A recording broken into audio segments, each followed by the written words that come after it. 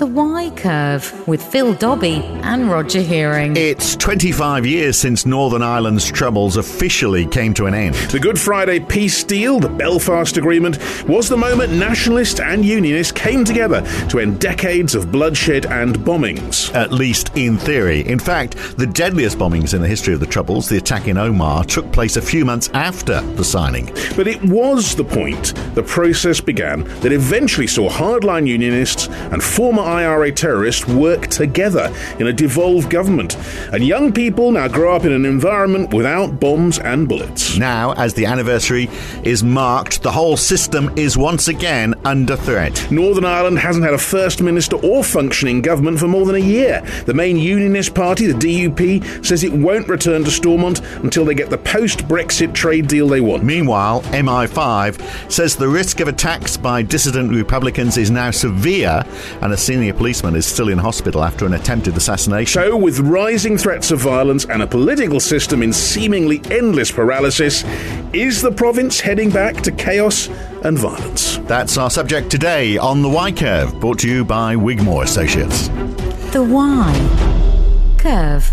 So the thing is, Roger, I mean, everyone points to the Good Friday Agreement as the turning point, but really, would the Good Friday Agreement have happened if Britain was not in the EU? Was actually the whole border issue sort of resolved anyway? I think that is the absolute key point, because what's changed, what's turned since 2016 is this guarantee for Republicans, people who wanted a united Ireland. De facto, it more or less was, because if everyone was in the EU, in a way, what did it matter? So that was there, that was crucial.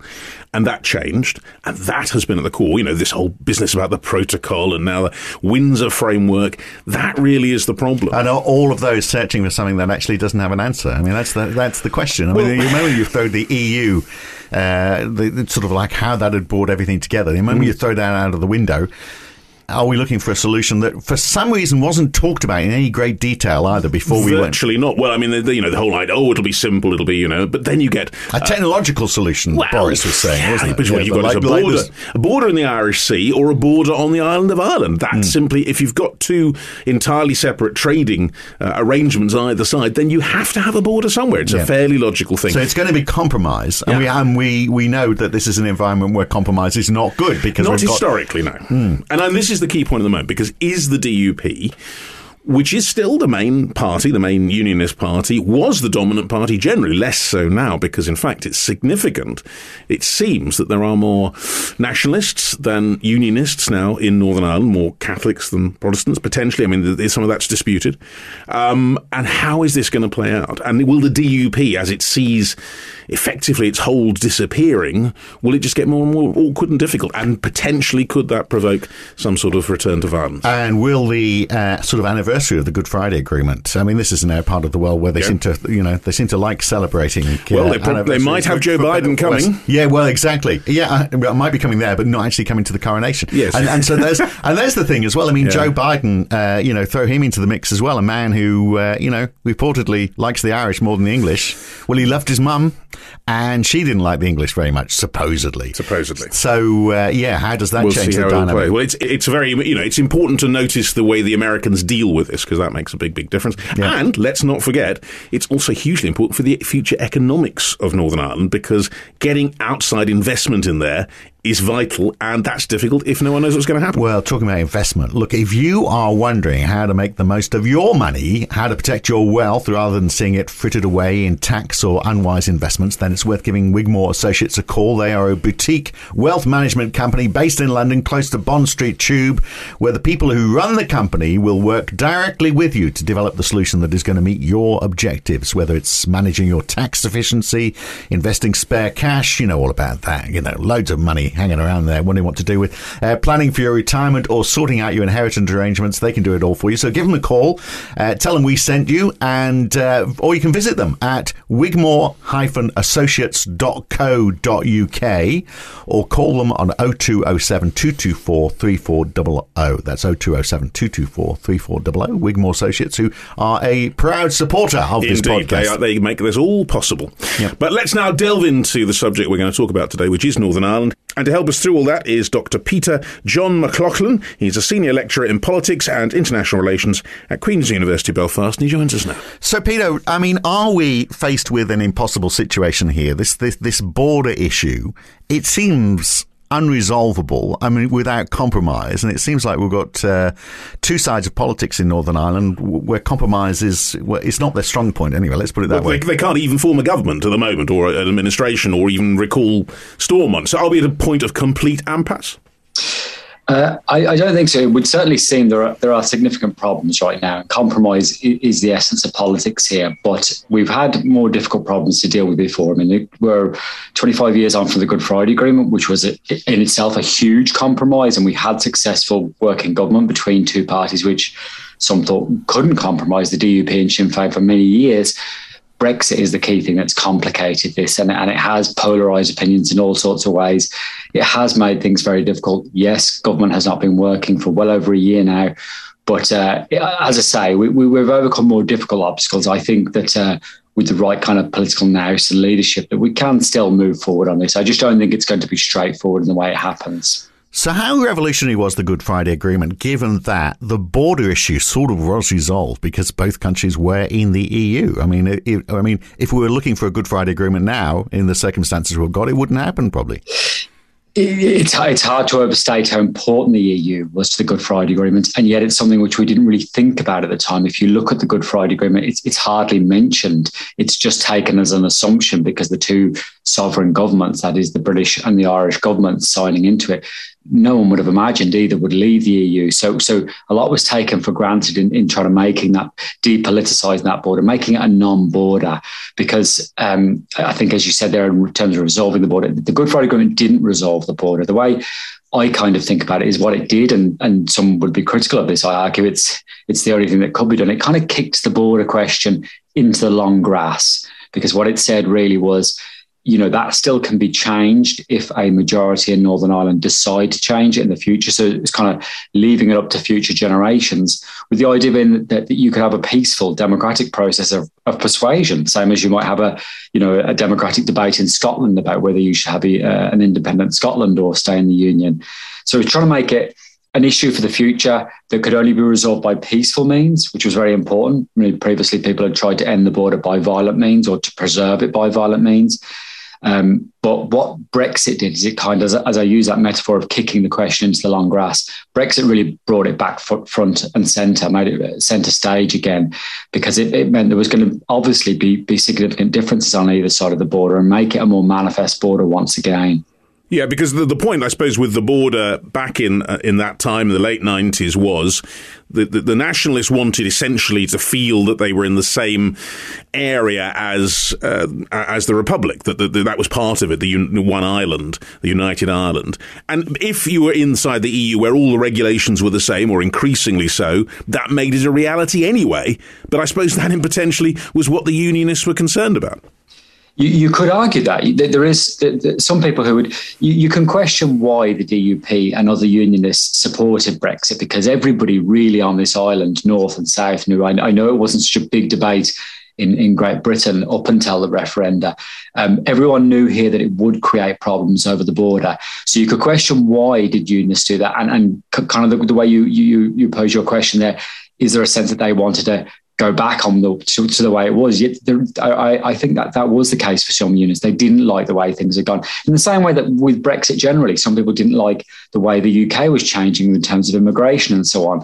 So for some people, this might have been a way to try and turn the clock back, that yes, they didn't like the idea that the border had become less relevant. And you get to that paradox because that's exactly what nationalists, it was easier for nationalists to feel we're still, we are part of an Irish space here, that it doesn't make a difference. You can easily cross the border. There's no problems visiting your relatives or doing business or whatever it is. So you're saying there's elements of the DUP that were supporting Brexit specifically because they wanted to see a hard border back again? It's hard to think that they didn't. Other than that, they won't say that openly. And of course, throughout the negotiations, continually the DUP said we want an open border, but they also wanted a hard Brexit, and that's where it's hard to take them at face value. They're saying, look, we don't want to harden the border, we don't want to create problems, but we want a full hard Brexit as well. They vote. Is that a faction within the DUP, or do you think that's fairly widespread? Because I mean, if that is the case, we are never going to get an answer. I mean, no surprise that the Windsor Agreement goes nowhere, because anything other than a hard border is not going to be satisfactory. It's hard. I'd certainly say it's part of the DUP's mentality. Whether it's one wing of the DUP or another, I don't think you can even say it's the same as the Tory party or anything like this. There's going to be a spectrum of opinion, but I certainly think that generally more hardline unionists, and therefore maybe the right of the DUP, would have been more uncomfortable with the way things have gone over the last 20 years. And it's not just about the border, it's about a whole host of things. It's the complex issues that happen here, like the increase in use of the Irish language. That's been another big debate here. And things like that, where what they kind of feel has happened with the peace process and the Good Friday Agreement is that Sinn Féin and Republicans are winning by political means. They're creating a united Ireland by kind of hollowing out the Britishness of Northern Ireland. And so for them, the idea of solidifying the border and kind of turning things back and going back to a more familiar British Northern Ireland, where they didn't see the Irish language, where Sinn Féin weren't in government, where there wasn't an increase in the nationalist population. So it's not just about Brexit, it's about the overall process and demographic change, even in a city where I am here, Belfast, that's become far more nationalist now, and visibly so, that, it's people are much more confident now from the nationalist community, young kids walking around with GAA tops. That's the kind of the Irish version of football. That's Gaelic Athletics Association. Exactly. So it could all backfire on the DUP then, couldn't it? Because if the whole situation is unresolvable, I mean, there is only one way forward, which is a united Ireland of Ireland, ultimately. Sometimes it is hard to think that they're working to an agenda which is aiding Republicans. Yes, sometimes we can't have it. And when you say, has it backfired? Could it backfire? I think it has backfired. I don't think the DUP, in my own opinion, I don't think the DUP, when they advocated for Brexit during the referendum, genuinely believed that it would happen. I think, like a lot of people, that, it was kind of a protesting. It was an easy way of mobilising the base. And then when it happened, they were kind of now in an awkward situation where they had to continue down this pathway. And the more they do that, like you say, yes, that in a way, this increases the argument for very hardline nationalists who say Northern Ireland is not workable. It's not reformable. The Good Friday Agreement tried to reform Northern Ireland. The only solution is the united Ireland. Well, that's the very interesting thing, isn't it? The conclusion almost on both sides goes that way. But let's break it down slightly. With the DUP at the moment, we're now in a position where they have opposed the Windsor framework, and it went through Parliament very easily, perhaps unsurprisingly. Not that many Tories voted against it. It is going to happen. Do you think now the DUP, which presumably has a set of potential ways forward or not, are they going to go back into some form of government, or what happens next in that regard? Do they make their choice effectively to continue to boycott forever? Would their own base accept that because it means basic things like sorting out hospitals and education can't get done? Or are they going to back down? I think they will have to U-turn in some way. I think they'll do it in their own time. There's a lot of emphasis now on the anniversary of the Good Friday Agreement coming up, Joe Biden visiting, even rumours about whether Prince Charles is going to visit and so on. So there's a whole lot of pressure on what the DUP don't want to be seen by the hardline elements of the basis is dancing to anyone else's tune. So I don't think they're going to move immediately. And there's a lot of emphasis on these May local elections and how they could be damaged in those elections.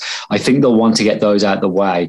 I think after that, you will then see a process of trying to manoeuvre a face-saving operation and a way of trying to find their way back into government. I don't think they can go on like this, although it would appease some of their hardline elements, even more moderate sections of their vote base. And crucially, we've seen the rise in support for moderate alignments like the Alliance Party. It's not just hardliners they're worried about losing votes to. There's moderate, sensible unionists, more younger, pro-EU unionists who want to go. Yeah, it's interesting. I've heard a lot of them sort of saying, well, look, it's all very well, but actually the most basic things, like I was mentioning there, the ways that they need to change systems to respond to what the public want in terms of the health service and other things and police, but they can't do any of that because they're just not there. No, you're absolutely right. Yes, such fundamental things as our health service, and we have real, like everywhere in the United Kingdom, but some very considerable waiting lengths here in Northern Ireland, obviously the backup over COVID and so on. So there's all sorts of pressures there and myriad problems in terms of various reforms that need to be enacted that are not being, that this is not being done. So I think there just will eventually be too much pressure, and eventually the DUP to maintain itself as a realistic party, because otherwise you will get that kind of splitting between those who just don't accept change and probably more likely to vote for the TUV, that is the much more even more hardline unionist party, or to gravitate towards the Alliance. The Alliance has grown an awful lot recently. That's a middle ground centrist party, which that's a cross community thing, isn't it? Exactly. So it gets votes from both sides of the community, particularly amongst young people. There is a lot of evidence that younger unionists, like younger nationalists, are increasingly voting for the Alliance because, in a sense, the Alliance, whether they're not a nationalist party, they're neither nationalist or unionist, so they can still say, well, it's not going to advocate for a united Ireland, but it's going to be able to deliver a sensible compromise over Brexit, get our health service working, reform our teaching, etc., etc. So the DUP's got a bit of adjustment to do, hasn't it? Because, I mean, we only have to go back to 2017, where they held a lot of power, you know, when we basically had a hung parliament in the UK. With them having the whip hand. Exactly. And, you know, so they had a lot of influence at that stage. Not so much now. Yeah, I agree. And arguably, I think that's where they made their greatest mistake. Because as I said before, the idea that I can kind of understand why they advocated for Brexit, thinking it wouldn't happen and that would rally the base. It was an easy way of, you know, showing that you're very strongly pro-British and, you know, the same kind of sentiments that were seen in Great Britain. But then when it happened and they had to kind of, maneuver out of this, I would argue, I don't, you know, I may be understating, there may be some who are ardently pro-Brexit and thought this was a wonderful idea. But, you know, even you think like someone like Arlene Foster, who herself is from Enniskillen, a border town, would have known the huge impact that this would have on businesses in areas like Enniskillen, you know, that trades are very much so across the border of the Republic of Ireland.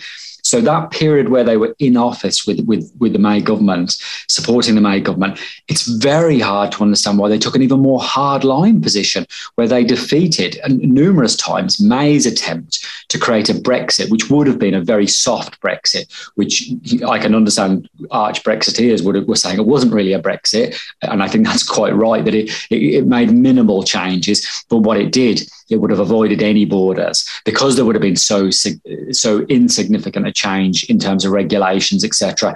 It would have avoided any of the problems we've seen. So that would have been an opportunity, you know, to be clever there and to say, okay, we're delivering Brexit, but we're maintaining the union. Because to be fair to May, whatever the criticism, that's what she prioritised. It's not so much Brexit, it was the integrity of the union. And I think she was quite genuine in that. I think that's one thing she really strongly believed in, was the union. And when she realised the Irish border was such a problem to that it was a threat to the United Kingdom, she decided to prioritise the union. And I'm very surprised that more pragmatic elements of the DUP didn't try to work with her. And it would have avoided a bit of camouflage in the way it was done, but to try and deliver Brexit without undermining the union. Yeah.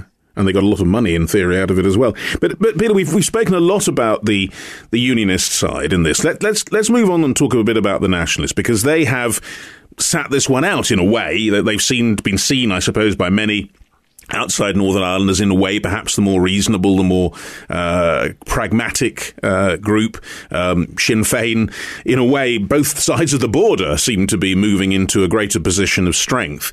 Where do they sit on all this? What's their prospects for going back into Stormont with the DUP, if necessary, and how it all advances?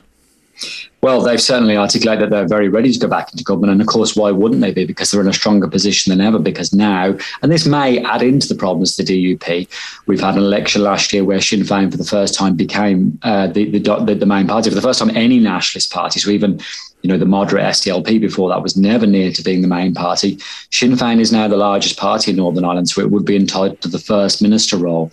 I think that's an added difficulty for unionists, because although under the terms of the Good Friday Agreement, the First Minister and the Deputy First Minister, it's really like a dual premiership. There's no difference whatsoever in terms of their powers. But it's even that kind of titular subservience of being deputy to Sinn Féin, that's ideological anathema to the DUP and to unionists generally. So getting back to your question, though, Sinn Féin are in a very strong position to now, yes, to their base, look, we're advancing, we're moving things forward. We now are going to be the main party in government in Northern Ireland, although it's not quite, they're still really equal with the DUP. But what's more of a goal for Sinn Féin, and what they're really looking at, and why you've talked about they're coming across as the more sensible party now, its eye is on government in the Republic of Ireland, where it has also become the main party, the largest in terms of the largest votes. It was kept from office in Dublin by a coalition of various various other parties. So it's not currently in power. But all the opinion polls are suggesting next time round that it will be the largest party, and therefore potentially empower North and South, and would use that position to drive its main objective, which is... That's extraordinary when you think about it, isn't it? Sinn Féin, when you on both sides of the border, potentially, they're set up with the idea of United Ireland, and they kind of realise it by moving into power on both sides. It's extraordinary. But it's a much more moderate approach now, isn't it? And which sort of leads the question: if you go back to the height of the Troubles, it seemed like the whole issue was insurmountable. That you had hatred that was being bred from generation to generation, and we'd be thinking this is just going to go on forever. And yet we had the Good Friday Agreement. And I suspect we've got a lot of young people now who've grown up without having those values instilled, that generational hatred has gone away, and we are closer to having a resolution, aren't we? And if the only thing that is stopping that resolution is that we've got now this issue with the EU, which can be solved because it's just a bit of paper determining really how goods are transferred from one part of there's a lot more to it. But I mean, in effect, it's not not a totally insurmountable problem. There's just got to be some sort of agreement and moderation. So, and haven't attitudes moderated a great deal over the last couple of decades?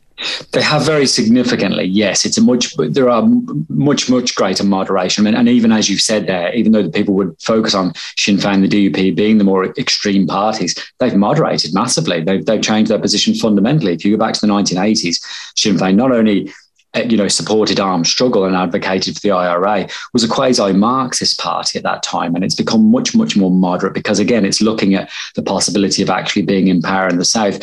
I should now qualify what I said earlier about that. Is although I'm saying they are the largest party, it still doesn't mean that they're dominant. They probably still would have to be in a significant alliance with, they have to have some, it's a coalition government. It's much more normal in the Republic of Ireland. So it's not saying that they would be overwhelmingly dominant North or South, but they would be in the lead role.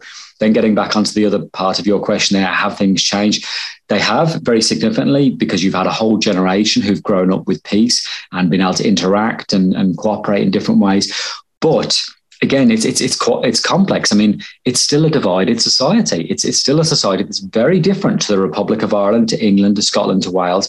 It's a society that in some ways here in Northern Ireland is much more like post-colonial or an African or Asian divided society, where you have very significant divisions. Because even, for example, again, Belfast, the city I'm living in, there's very significant residential segregation. There's areas, particularly of North Belfast, which are exclusively or almost exclusively Catholic or Protestant, nationalist or unionist. We then have an education system, that well over 90%, closer to 95% of our school children go to what are effectively segregated schools. That is effectively Catholic schools or state schools, which are. So why is that still happening? I mean, that was the case, obviously, in the British mainland. I grew up in Liverpool. It was before my time, but I mean, it was very much Catholic and Protestant division. I mean, and would be the same also in Glasgow at the same time. Determine which football team you supported, for example. But I mean, that's all gone, well away now, generations ago. Yeah, and there are still Catholic and other faith schools in England and elsewhere in GB. Yeah. But it becomes politicised here, and it is because it's again a complex conundrum, because you would have survey evidence suggesting there's huge support for integrated education, right? So this is the sector where you bring together Catholic and Protestant nationalists and those who are in need. I don't forget there's a lot more people in Northern Ireland these days who are, from different backgrounds or from mixed marriages, etc. So you have a growth in the integrated education. And to go back to that point, you have huge survey evidence suggesting support. So quite often you'll get people saying, well, why don't the politicians act on this? Why don't they create more integrated schools?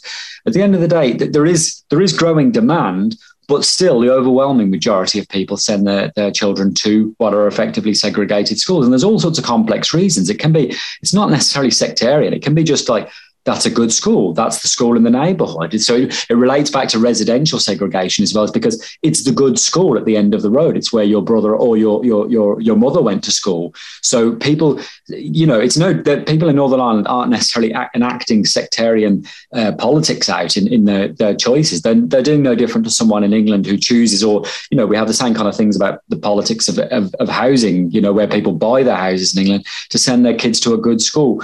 What ties into this, in my opinion, is there's a lot of focus, obviously, on the segregated education system. What we also have that's different here is the grammar school system. So there's actually quite significant socioeconomic division there between the two different groups, that you still have some of the best schools in the United Kingdom and some of the worst as well, because there's far more resources, the better teachers, etc., would tend to gravitate towards the grammar schools. So you also have socioeconomic reasons kind of reinforcing the status quo, if you understand what I mean. It's not just sectarianism, and I would argue it's not really sectarianism. It's inertia. It's the status quo. It's what people are used to. It's what, for understandable reasons, maybe they went to the school, as I said, it might be where your mother went, and when she was going to school in the 70s or 80s, couldn't go anywhere else because it would have been dangerous to wear a certain uniform and cross the city. So there's all sorts of Peter, reasons. You're talking about sectarian, it not being perhaps a sectarian, but I mean, on the times I've been relatively recently to Northern Ireland, and you go into parts of Belfast, parts of Derry, and you see, whether it's English flags painted on the side of the pavement in unionist areas, and the Red Hand of Ulster and all the rest of it going on, and then you see obviously the Tricolor in certain areas, a lot of street art, a lot of sense that this is still very much two communities. And we've been talking so far in all this, in a way, about reasonable, in inverted commas, people who are dealing with each other in political terms, and yet we know that there is a potential for violence there. I mean, we saw the shooting of a senior policeman very recently. I've certainly heard stories tell about UVF and other groups resurgent. They're certainly involved in gangsterism. I mean, there is the potential for violence in a way well beyond the politics we've been talking about. There is. I mean, there's no denying that. As you noted, a very serious attack on a police officer, and wish him well, and is currently still in hospital. And as you rightly noted, it might have been reported so much in GB in Great Britain, but there was some serious incidents last week to do with loyalist paramilitaries parading in parts of Newton Ards outside of Belfast. So there is still flashes of this, and then you've got this complex generational thing. It was suggested that a lot of those people involved in the loyalist kind of demonstration last week were very young men, teenagers and young in their 20s, people who wouldn't have known the Troubles, who maybe glorify it, romanticize what happened in the past, but don't really know about this. There's definitely potential for that. But again, like everything, I'm trying to be balanced and look at both ways in everything I say here. There's nothing like the potential there was. And the reason why I would argue that is there isn't the overwhelming economic conditions for this. There isn't the very significant discrimination that was going. There isn't the cycle of repression and violence where you had the army on the streets, a very militarized police force. We've come on so far in terms of no longer is the troops on the street. We've got one of the most accountable police forces in the world in certain regards, because it was so thoroughly reformed, and it has to be so careful in everything it does. So we have so many things that are much improved. It never takes away from the conditions where you're going to have, young people who it's glamour. And you could argue, I think one of you mentioned there about criminality. It's not that different in some regards to what happens in Manchester or Glasgow regards drugs, gangs, and all these, or LA or wherever it is.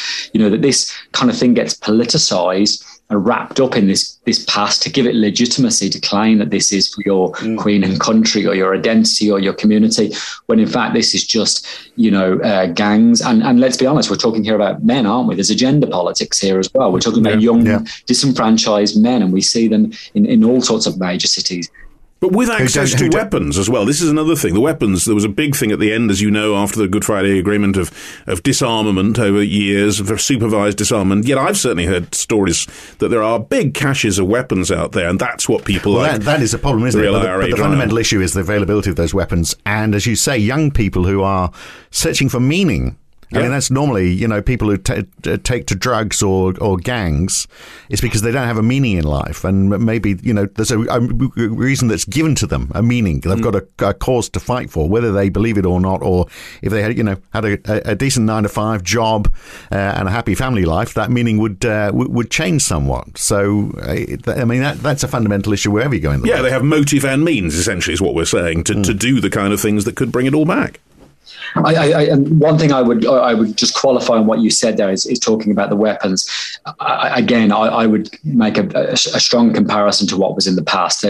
Yes, we all know. Again, I would say Northern Ireland's not unique in this. That it is easy, unfortunately, easy to get hold of weapons, and that's the same in Dublin or Manchester.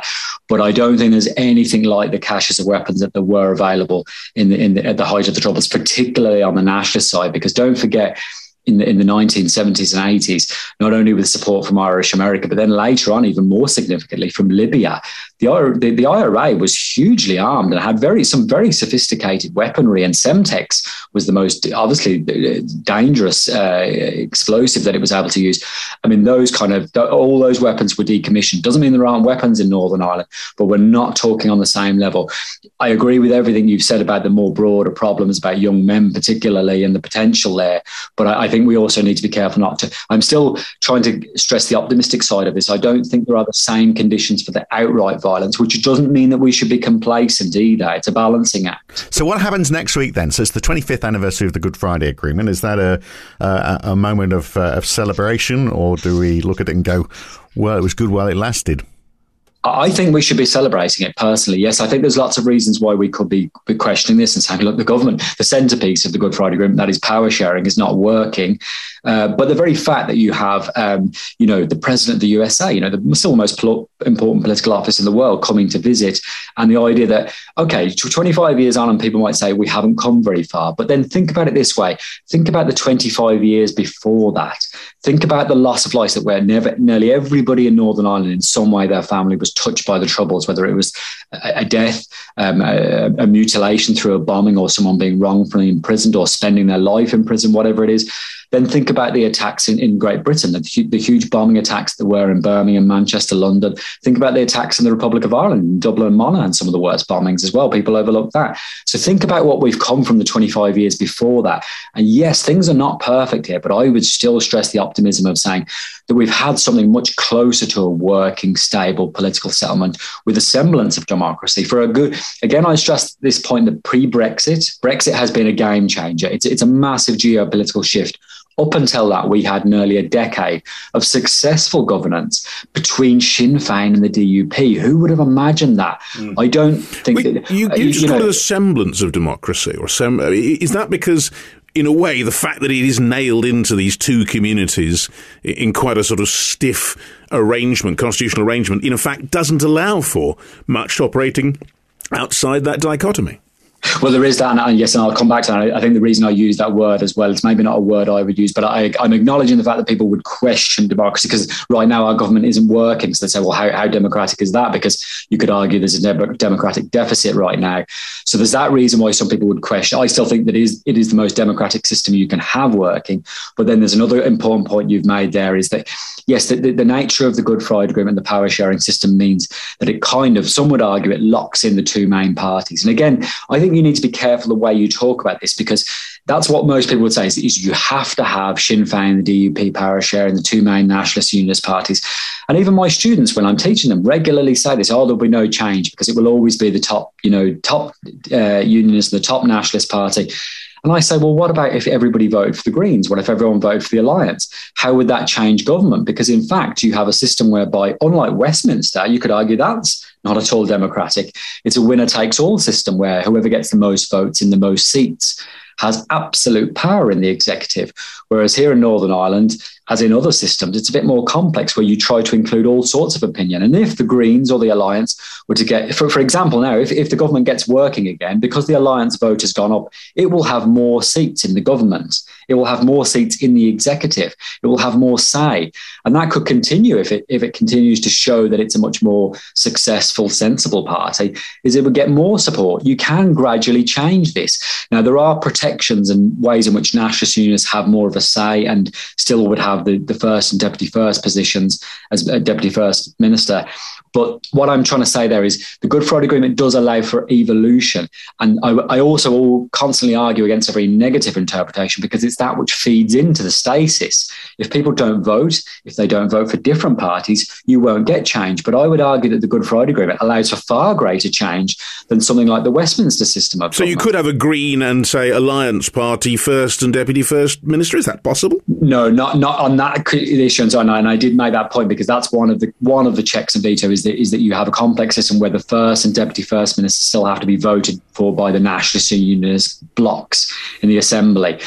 I believe under a technicality you could have one of them could be different, but you would need to have, there's still ways in which the nationalist and unionist blocs in the assembly still have more of a say. But you certainly could have a situation where you have a majority of ministers would be overwhelmingly Green or Alliance if more people voted for them, because that's surely what you aspire towards, is a situation where people don't vote nationalist unionists further down the line. And that then the other point I'd make about that, and that's what the Alliance are arguing for now, is as their vote increases, then surely that gives a mandate for change where you could get rid of some of the provisions that insist you must have a deputy first and first minister as nationalist unionists. So again, I'm stressing the more optimistic point of view here, because I think you need to, and say we can be critical about the Good Friday Agreement, and then we can also say it's survived 25 years. No other agreement. The last time we had a power sharing agreement in Northern Ireland was in 1974, in the height of the Troubles, right? So the Sunningdale Agreement was very like the Good Friday Agreement. It lasted 6 months and it was brought down. Now, think about the difference of this is whatever the problems of the Good Friday Agreement, that it's transformed Northern Ireland. Yes, it hasn't got rid of sectarianism or integrated the two communities, but it's got rid of the paramilitary weapons. It's reformed policing. It's brought Sinn Féin and the DUP into power, and they shared power for 10 years together. It's brought all sorts of changes to our economy and to our equality legislation beyond nationalist units in terms of disability and gender and all sorts of other issues. You have to stress the positives if you're going to keep moving forward, in my opinion. It would be crazy, wouldn't it, if it all fell apart because of a bit of paper that is trying to argue the case about how goods coming into the country are handled, whether they are bound for Europe or whether they're bound for domestic use, and sort of trying to work out a mechanism. It sounds doable, doesn't it? And if politics gets in the way of that happening, then that is crazy. But what about the Joe Biden factor then? I mean, he is coming over for the anniversary of the Good Friday Agreement, we believe. We also believe he's not going to be going to the King's coronation, which is perhaps sending the wrong message. Perhaps the right message as far as the Irish are concerned. Well, maybe. Although, if everyone's trying to play the middle ground here, it would be quite nice if he did both, wouldn't it? But he's got this strong Irish heritage. There's this big fear in the UK that Britain's not going to get the trade deal that it wants with the United States if he's not happy about progress in Northern Ireland. But there again, I wonder how close we were to having that agreement anyway. I mean, Sunak and Biden met at the G20 in Bali, and apparently they didn't even talk about it once there. Well, so it's a way off. But I mean, what is the Biden influence in all of this, do you think? I think it is very important, although I agree with your point. It sounds like the trade deal is a long way off. And I think that's more to do with US politics and a kind of move away from the kind of Clinton era of globalization. But I still think the US role is very important. It was very important to creating the Good Friday Agreement. I mean, if you think about Clinton's very hands-on role, the fact that you had George Mitchell, a very trusted confidant, was sent over by Clinton to be the chair of the talks. And this, all the accolades due to this man are well-deserved. Remember, this is a man who at a time where the parties here in Northern Ireland, some of them wouldn't speak to each other. So the UUP was the main unionist party at that time, wouldn't speak to Sinn Féin. So these parties negotiated an agreement exclusively through the chair. He had to, listen to one and then listen to the other, and they wouldn't speak to each other directly. So the patience of this man to get this agreement and the support of the Clinton administration was absolutely vital in this. And that's what's being recognised, I think, in the next week or so with Biden coming along, is it's recognised, obviously, particularly a Democratic government, but it's Irish America's role in the peace process and the Good Friday Agreement, which was very, very important, because in a way it kind of balanced things out for nationalists and particularly for Republicans. Republicans were very distrustful, as of course the British government was distrustful of the Republican movement. Republicans were very, very distrustful of the British because of British and Irish history.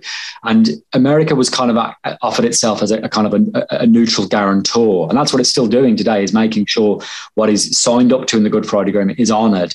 And it's kind of kept that, really. And so it helped give Republicans the confidence to go down a political route, which has been kind of vindicated, you could argue now.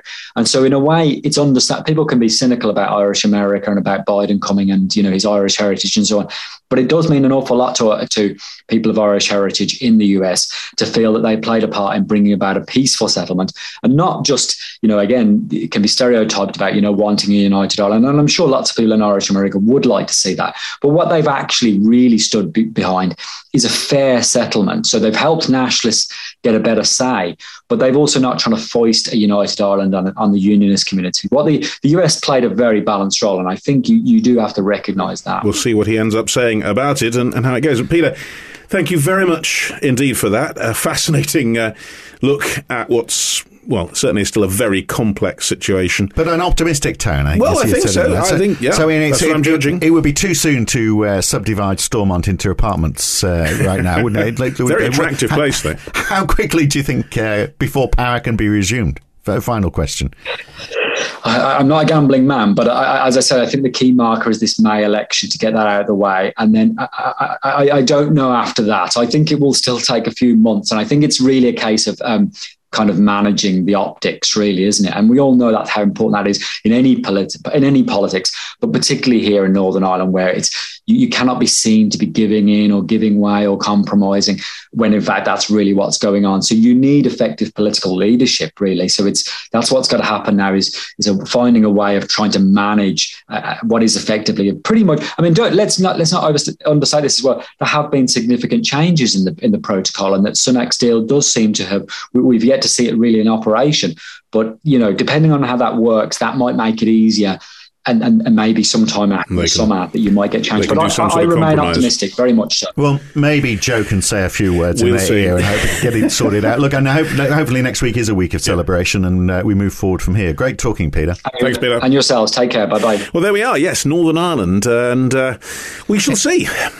We will. Well, I mean, that's all you can ever say, isn't it? But, yeah. Well, let's hope we do move forwards on all of that, because it has seemed like an insurmountable problem. But the more you think about it, the devil's always in the detail, and you're just going to have people who are prepared to actually get into the detail and look at the bigger picture at the same time and go, well, we can afford to live with this. We can afford to live with the fact that maybe if you're travelling from the mainland to Northern Ireland, you need to carry a passport with you. But actually, guess what? You needed to anyway, from what I understand, if you were even when we were all part of and you mentioned detail, EU family. Yeah, that's very interesting, because obviously Sunak, and love him or hate him, is a details man in a way that the previous incumbents were not, and that actually brings us nicely on to what we're going to be talking about next, because his detail, and that's very much his signature, gets into it, gets it sorted, is obviously focused on the boats coming over, and they don't want the boats coming over the channel, but the prospects are that what the government's proposing at the moment might very well, by their own admission,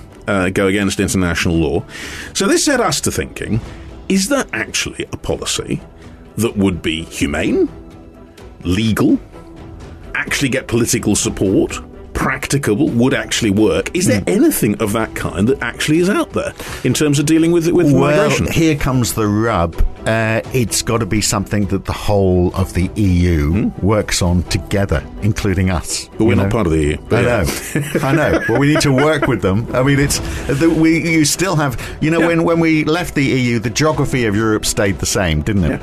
Yeah. So we've got to acknowledge that geography, and we've got to play with the EU on trying to find a solution that works for everybody. Fitting into those characteristics that it doesn't break international law, isn't horrible to people, and at the same time addresses what we kind of admit is a problem. Let's see if we can find a solution to that. We're going to get someone to talk and give us a sense of, is there a plan that would actually tick all those boxes? That's what we're going to come on to next week. Wow. Right. Gee, and if we can solve that, then what do we do next? We solve world hunger, world peace, and end climate change. It's worth a try. We'll give it a shot. Give it our best shot. That's next week on The Y Curve, brought to you by Wigmore Associates. We'll see you next week. The Y Curve.